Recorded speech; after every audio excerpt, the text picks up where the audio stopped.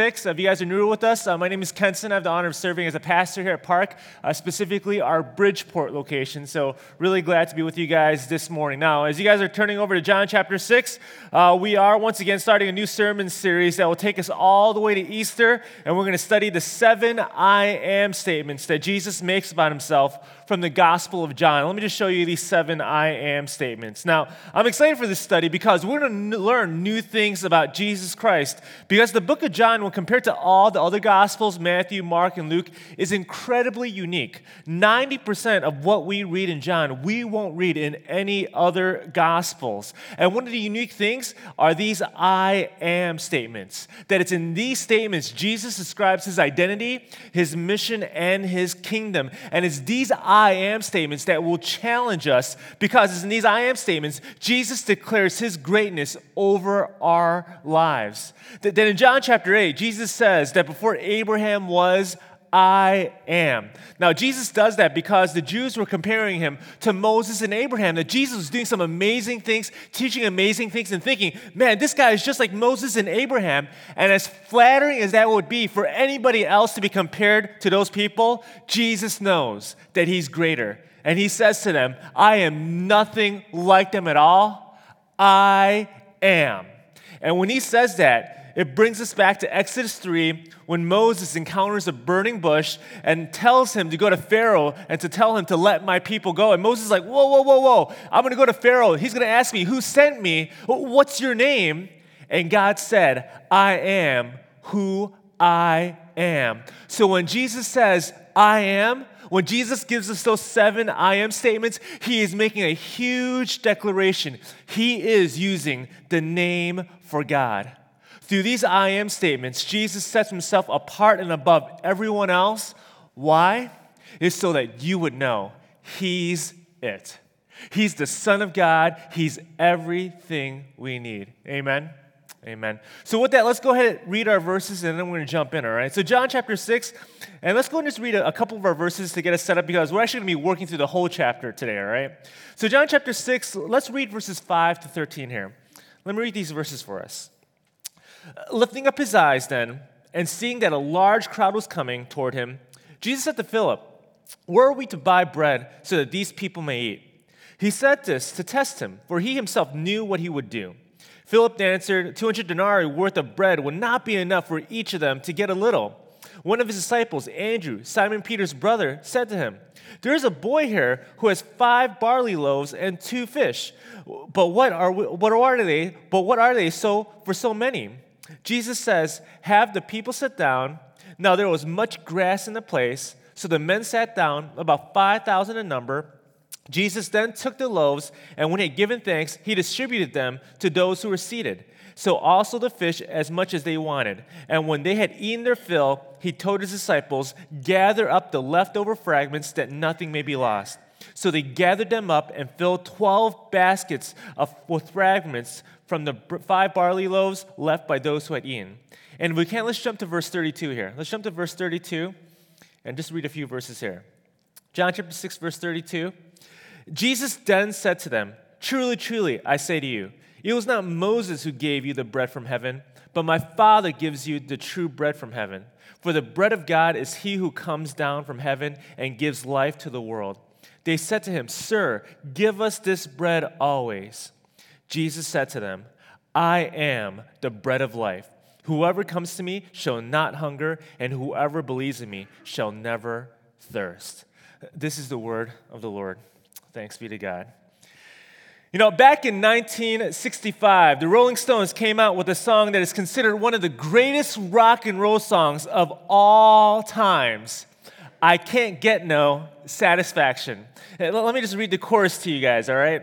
I can't get no, I'm not going to sing it, I'm going to read it, okay? I can't get no satisfaction. I can't get no satisfaction because I try and I try and I try. I can't get no, I have no idea why this is a hit song. I can't get no, all right?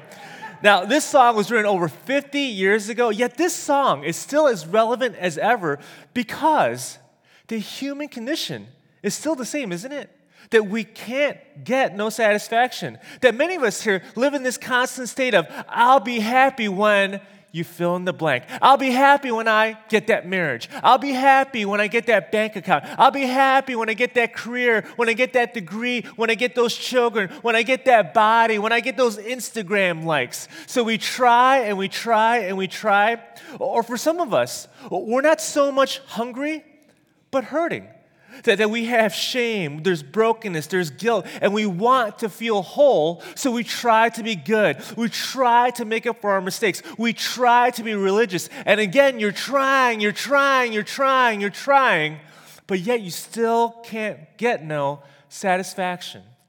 You know, today Jesus makes his first I am statement, which is an incredible promise. I am the bread of life. So Jesus here has just finished feeding 5,000 people. Now, when it says 5,000 people, most likely it's more to 20,000 people, because back then they only counted the head of the household and not the entire family. So Jesus here feeds the masses, and he does it with a kid's Happy Meal. And there's leftovers to boot for that, right? So after this all happens, the crowd see this, they get ecstatic, and they say, Jesus, we want you to be our king. Because can you imagine if this guy could do this with bread and fish? Imagine what would happen if he actually got his hands on the government.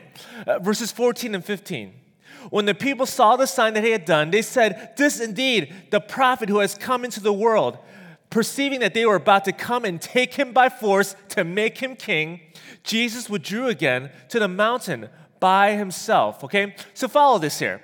Jesus has just done this incredible miracle to about 20,000 people. He is now going viral, and he decides to slip away from the crowd.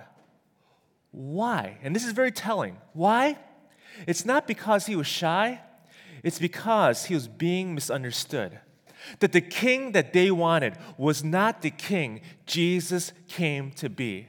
That they wanted Jesus to be a political king that would throw away Roman oppression. That they wanted a king, a fish and bread. But this was not the kingdom Jesus was bringing. Verse 35 summarizes it best. Jesus said to them, I am the bread of life. Whoever comes to me shall not hunger, and whoever believes in me shall never thirst. I have not come to fill your stomachs. I have come to fill your soul. Everything else in this world will leave you hungry. Everything else in this world will leave you trying. I alone can satisfy you forever. That is who Jesus is. Now, with our time here today, I want us to work through our message by answering these three questions. The first one is this: what is this bread of life? Secondly, why did the crowds miss it? And thus, how can we miss it? And then finally, how can we have this bread of life, okay? So let's first do the first question. What is this bread of life? Now, this crowd here is a persistent group, even though the disciples have set sail across to the other side of Galilee, and Jesus catches up with them by walking on water, okay? That's a whole different sermon, but he walks on water, and they all get there, and the crowd meets them there. So Jesus sees the crowd again, and he says these words to them, verses 26 and 27. He says this to them, truly, truly, I say to you, you are seeking me not because you saw signs, but because you ate your fill of the loaves. Do not work for the food that perishes, but for the food that endures to eternal life, which the Son of Man will give to you, for on him God the Father has set his seal. Jesus knows that the reason they wanted to make him king was because of this miracle bread. They were excited because he could take away their hunger. But Jesus tells them, you have missed the point. I am offering you a different bread. I am offering you the bread, the food that endures to eternal life. This crowd got excited over the wrong bread, that they made the miracle bread the gospel, when instead the good news that Jesus was bringing was that he did not come to save them from starvation, but from damnation, that the bread would give them eternal life. Now, when we talk about eternal life is not just about existing forever, because biblically, we will all exist for all eternity. That all of us have an eternal destination, and it's only two options biblically. It's either heaven or hell. And the difference between these two is one is life with God, heaven, and the other one is life without God, which is hell. And this is what Jesus means to have the bread of life. He is saying, not only will you just exist, because you will exist forever, but you will finally have life with God. You will have significance. You will have fulfillment. You will be loved. You will have this bread that will satisfy forever because this is a bread that your soul craves, a relationship with God. This is eternal life that you know, that you are known and loved by God for all eternity. And eternal life doesn't just begin when you die. It begins when you meet Jesus because you just don't need Jesus when you die. You need him every single day, right now in this moment. His life becomes your life. His life becomes your strength, your joy, your meaning of life. This is what it means for Jesus to be the bread of life. It means having a new life, a radical life, a fulfilled life with God now and for all eternity. Now, this has a very important implication, and it's this. World hunger is not our greatest problem. It's soul hunger. You know, if Jesus wanted to, he could have ended world hunger. That he just sat there and just kind of put his hands across all the crops and just multiplied them infinitely. That he could just put his hands right into the ocean and he could have multiplied all the fish and make enough supply for the entire world. He doesn't do that. Also, Jesus can walk on water, and then if this guy can have this kind of authority over creation, he could instantly just tap the earth and heal the entire planet. But Jesus doesn't do any of this because this is not why he came. He did not come to give bread. He came to be bread. He didn't come so our stomachs would be full. He came so that we would be saved from sin and death. Now, I want to be careful here because in no way am I saying that Jesus and his church should not care about humanitarian issues or creation care. We must care and be engaged because the good news of redemption is that Jesus has redeemed all things, not just the soul, but all creation and all humanity. That it's in the Bible we're commanded to love and bless and take care of our neighbors. When we believe the gospel, it will lead us to greater social activism. It will lead us to greater social transformation. This is a natural outworking of our faith.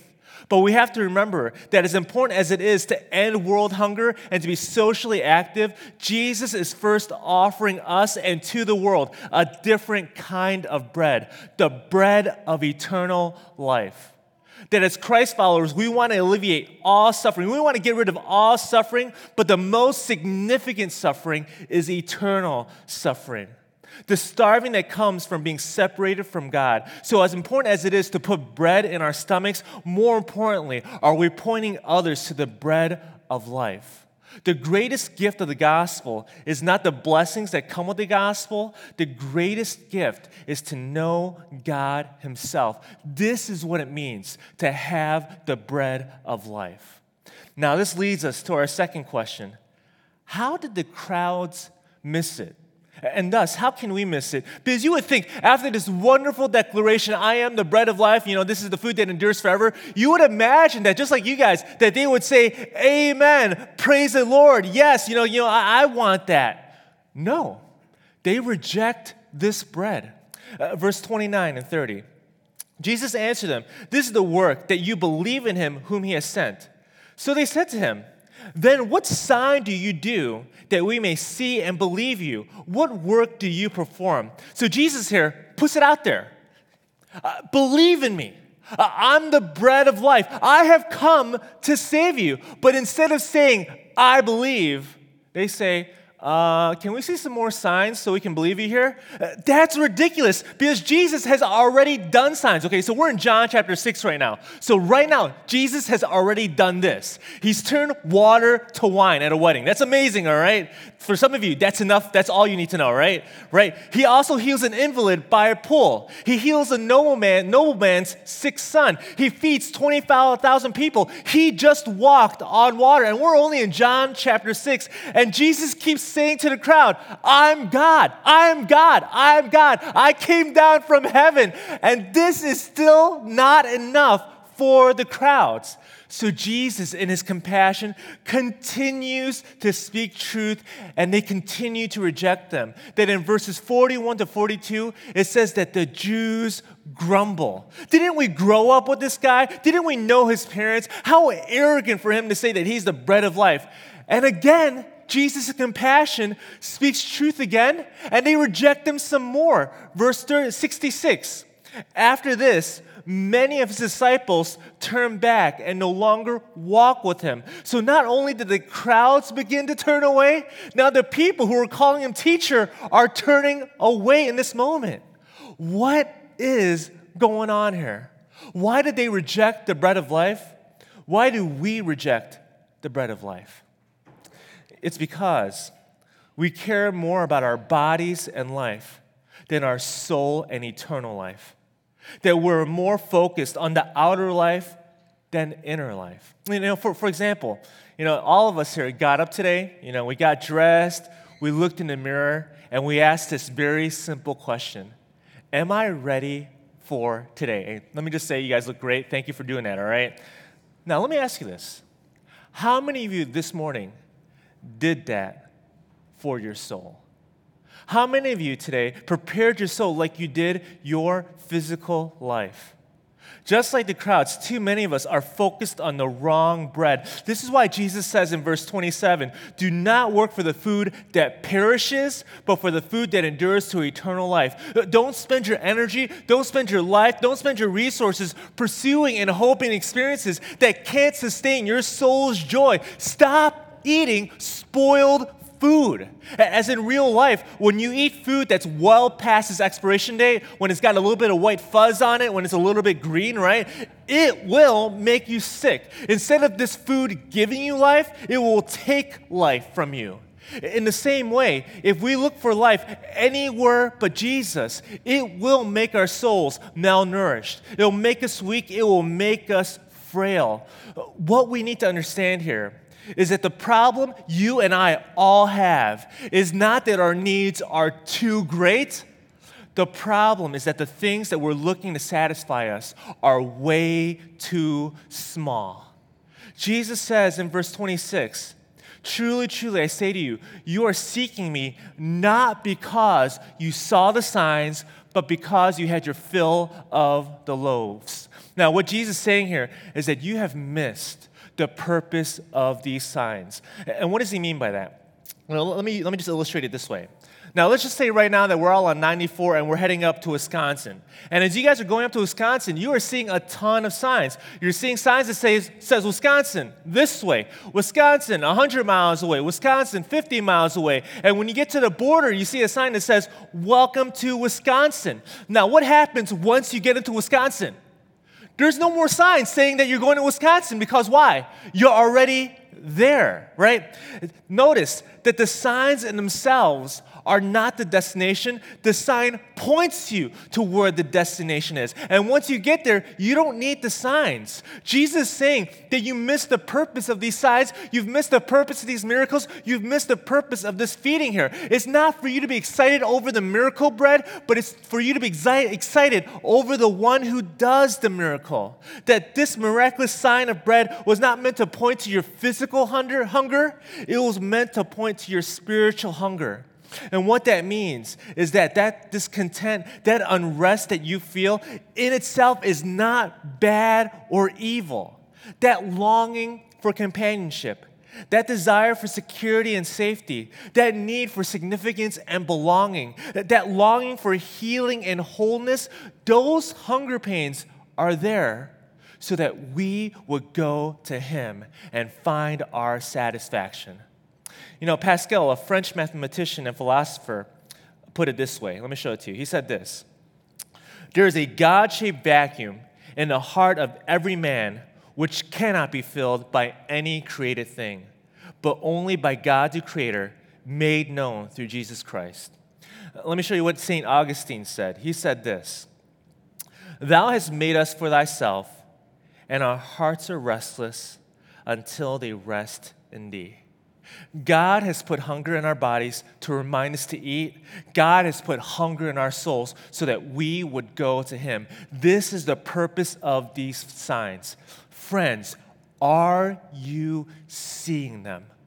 Are you recognizing to where they're calling you to go? Don't labor for food that perishes. Don't make it your aim to get rich. Don't think mainly about your paycheck. Don't think mainly about upward mobility. Don't think mainly about the praise of people. Don't be satisfied with what the world gives. It will only spoil. So let's go ahead and ask this final question. How can we have this bread of life? It's to believe. It's to believe. Let me just show you a couple of verses here because Jesus, very generous with his teaching here. It says in verse 29, Jesus answered them, "This is the work of God that you believe." You can circle that. Believe in him whom he has sent. Verse 35, "I am the bread of life. Whoever comes to me," a form of believing, right, "shall not hunger, and whoever believes," there it is again, "in me shall never thirst." Verse 40, "For this is the will of my Father, that everyone who looks on the Son and believes," there it is again, "in him should have eternal life." And finally in verse 47, "Truly, truly, I say to you, whoever believes has eternal life." If you want this bread of life, Jesus cannot be any more clear. Believe in me. That's it. Just believe in me.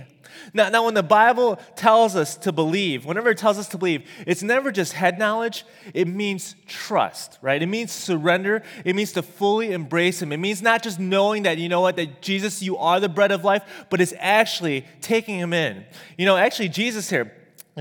Jesus says this when he says, like, if you eat and drink, right, if you eat of my flesh and you drink of my blood, you will have eternal life. What Jesus is doing, he's actually comparing eating to believing. And just like eating, how you need to bring the bread into your body, how you have to ingest it, Jesus is saying that if you want this eternal life, don't just like look at it, okay? Just don't take pictures of it, okay? Just don't come close to it. Bring it in. Bring me in to your soul. Now, how can we know if you really believe Jesus as the bread of your life? Ask yourself this question. When you look at your life on a daily basis, are you treasuring Jesus or using Jesus? Do you want to know if you have him as your bread of life? Are you treasuring him or are you using him? If you notice with the crowds here, this is how they showed their unbelief. They used him. Jesus, show us more signs. Give us more bread. Be the king we want you to be and not the king that you are. Friends, do you seek him just to use him? Do you pray only to get? Do you get angry at God when he doesn't treat you fair? Do you only come to him when you're in trouble? Are you only reading your Bible when you're in trouble? This is treating Jesus as a means to your own end instead of treating him as the ultimate end. If we believe Jesus is the bread of life, we will not use him. We will treasure him.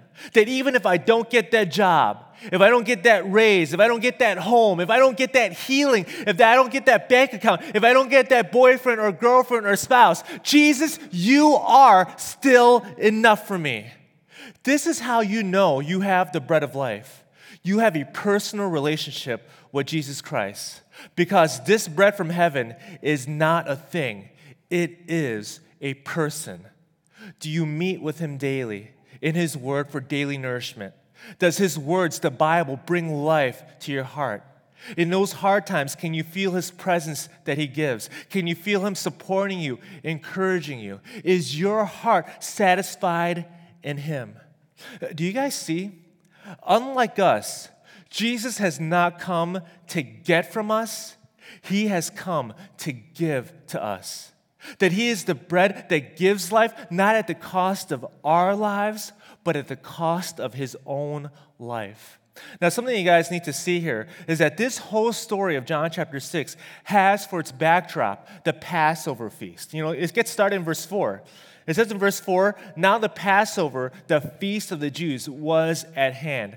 Now this Passover brings us back to the Exodus when God freed his people from Egyptian oppression. And it's during this Passover season, the people of God lived in the wilderness. And the wilderness was barren and desolate. There wasn't a whole lot of food. So what God did to provide for them every single day was provide manna, bread from heaven. And it's through this manna God sustained his people. And what happened because of that daily miraculous provision that God gave, every year from that day forward, the people of God, the Jews, would have a Passover feast and eat bread to remind themselves of God's gracious provision and deliverance. And it's with this backdrop, Jesus shows up, feeds the 20,000, and he says, I am the bread of life.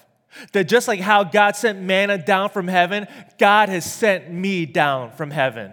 Just like how God has used bread to nourish their physical bodies, I'm the bread that nourishes the spiritual life. Just like how God faithfully provided manna every single day while you're in the desert, I'm the bread that will sustain you through the desert of your soul.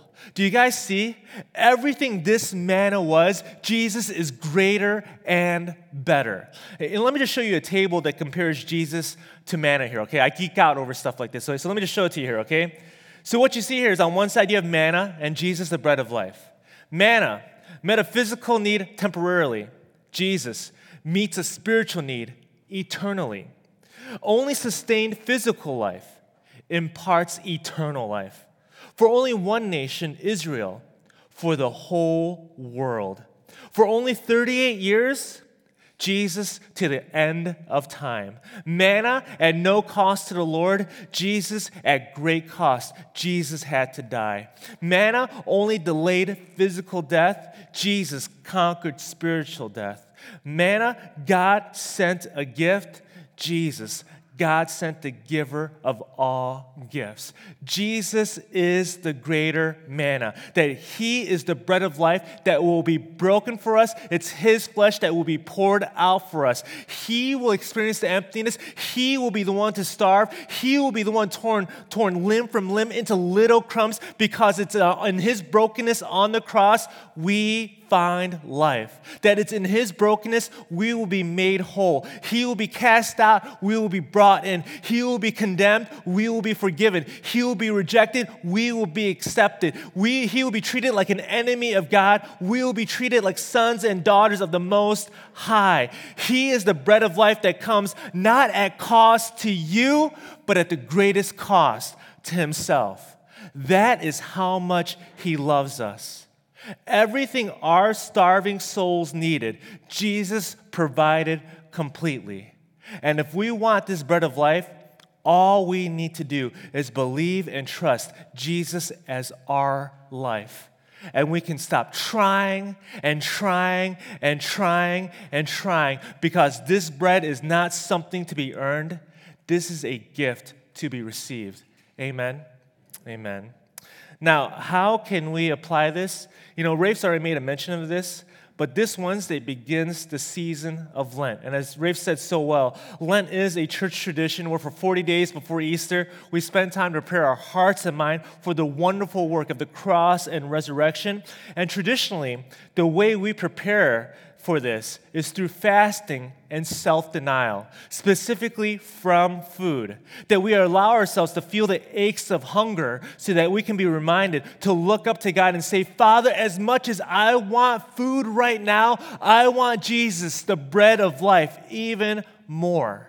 Fasting is one of the most practical ways to experience Jesus as the bread of life. Now, fasting doesn't always have to be food. You can also unplug from social media if you're super addicted to it, okay? And the time that you save on social media, spend it towards Bible reading and prayer. You can stop all that online shopping and only shop for basic necessities, or you can give up caffeine, okay? Now, that's actually what my wife and I have done for the last 3 years. Now, you're probably thinking, well, what's so hard about caffeine? Well, let me tell you something. I come from a family that drinks more caffeine than water, okay? That's our family right now, okay? And when we have done this in the past, I know in those moments when I just for 2 days when I've stopped drinking coffee, I get that caffeine withdrawal, that I start to shake, I get the splitting headaches, and I'm drinking water, and I'm so angry. I'm just like, I have to drink water. Why do I have to drink water right now? But can I tell you, it's in those moments when I'm shaking, when my head is hurting, every cup of water that I'm drinking, because I normally don't drink water, guess what happens? Every single moment I get to say, Jesus, you're worth it. I love you. Thank you for the cross. There is no hard rule on how to practice Lent, but the most important thing is to fast from something significant so that you can feel the hunger of it and look to Jesus. And if you guys are part of a Park small group, can I just encourage you guys this week, talk about it and hold each other accountable all the way to Easter. And on the screen here, let me just show you some other ways to engage during the Lent season. Ray's already talked about this. We have our Ash Wednesday service to kind of kick it all off. As a church, we're also rolling out some Lent devotional, so make sure you guys sign up for that. That's all on our website. And also, we'll have our Good Friday service at our Near North location, so you guys want to be a part of that as well, too. We'll go ahead and put this all on our website on the Facebook for you guys here, okay? Let me just go ahead and end with this. Now, the way this story ends here, Jesus, the crowds are all gone, and Jesus started with his disciples, and now he ends with his disciples. Look at verses 66 here to 71. Let me just read these verses here. Very, very interesting, the way he ends. After this, many of the disciples turned back and no longer walked with him. So Jesus said to the 12, "Do you want to go away as well?" Simon Peter answered him, "Lord, to whom shall we go? You have the words of eternal life, and we have believed and have come to know that you are the Holy One of God." Verse 70, Jesus answered them, "Did I not choose you, the 12? And yet one of you is the devil." He spoke of Judas, the son of Simon Iscariot, for he, one of the 12, was going to betray him. Notice here that this teaching on the bread of life, interestingly enough, ends with Judas. And I think the reason for that is that this is meant to be a caution for all of us. Because some of you here today, you have just invested about 30 minutes of your life hearing a sermon about how Jesus is the bread of life, how you need to stop trying and just to believe him as sufficient. Some of you will not do that today. Some of you won't give up. Some of you will not give up your lifestyle. Some of you will not stop seeking fulfillment in worldly things. This is the story of Judas, right? Some of you know the story here. What happens to Judas, right? At the very end here, towards the end of the public ministry, Judas decides to betray Jesus for 30 pieces of silver. So he does this, and as Jesus is being condemned, as he's being dragged away, you almost read from the Gospels that Judas looks at this bag of silver, 30 pieces of silver, maybe just a few $1,000s, and he realizes, what have I just done? I traded the Son of God, my Creator, the living water, the bread of life. I have seen this man raise the dead for this 30 pieces of silver. Judas runs back, throws all the money back in the temple. He wants nothing to do with this. What did I just do? One day, some of you, you're going to get your silver. You're going to get your wife, your husband, your children. You're going to get your career. You're going to get that bank account, and you're going to have it all in your hands. And are you going to have that Judas moment? What have I just done? I traded the Son of God for this? For this? Friends, I want to plead with you.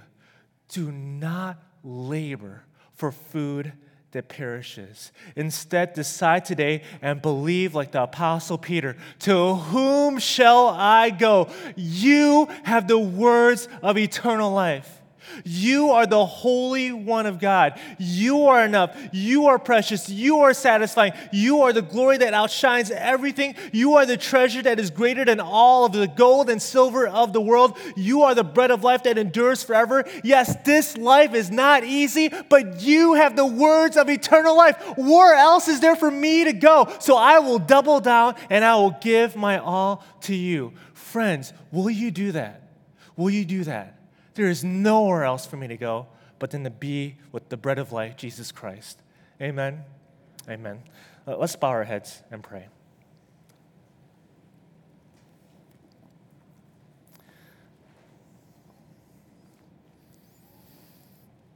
Father God, we thank you that when Jesus is the bread of life, all effort and earning, Lord, can be laid down. That all we need to do is believe and trust in the perfect work and effort and earning that Jesus accomplished. And that, Father, when we do so, our souls would be satisfied, our hearts would be whole, that we would be healed. Father, I pray that you would just forgive us, Lord, for those times, God, that we turn to sin. Because, Father, every time we turn to sin, it's only because we're dissatisfied in you. Father, help us to find our full satisfaction in you. Father, help us to pray the prayer that Jesus taught us. Lord, give us today our daily bread. And Father, we know that that means physical provision, but God, even after reading today's verses, hearing today's sermon, God, we want Jesus every single day. Father, may we have more and more of him in our lives. It's in his name we pray. Amen.